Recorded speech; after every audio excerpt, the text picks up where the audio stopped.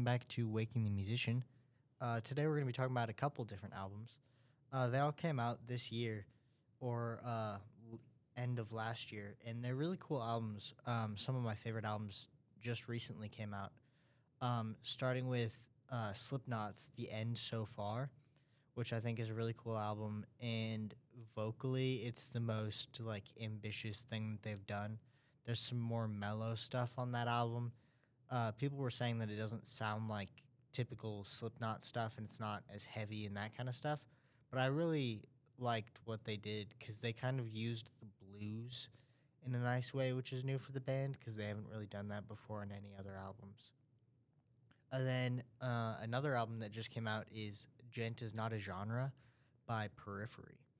And it's just insane what they were able to do production-wise and writing-wise. I'm a huge fan of vocals kind of sounding out and not necessarily going to the notes that you would think they would go to in the melody.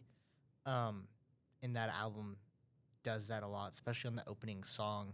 It was really cool to listen to what Spencer was doing and just how far he's come as a vocalist since joining the band.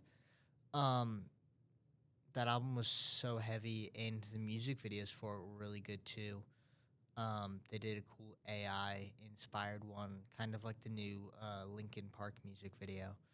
But yeah, I like The End So Far and Gent Is Not a Genre. And then another album that's coming out is by Avenged Sevenfold. It's called Life Is But a Dream, and they released a single from that album called Nobody, and I thought it sounded really cool.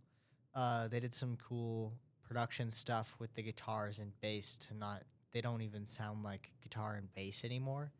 It's kind of more like a synthesizer kind of sound, super crunchy, and it kind of just bends chords, and then it goes out on a guitar solo, which I think is really cool, and it's a great solo by Sinister Gates.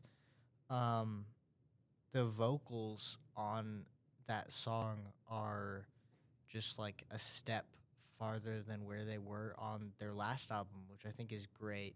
Instead of taking a step back, sometimes bands do. They just kept going forward with that.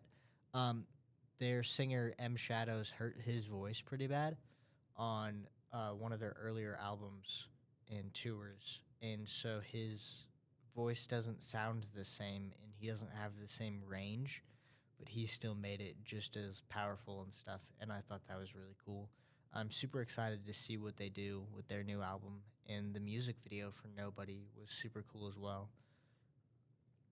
But there's a new kind of, I don't want to say genre, but trend taking place of the vocal melodies being kind of out, and I'm a huge fan of it, and I think more people should do it.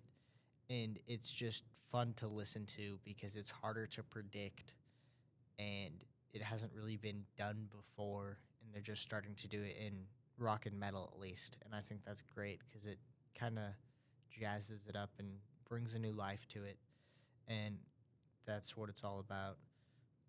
So that's where we'll end it for today. Thanks for listening.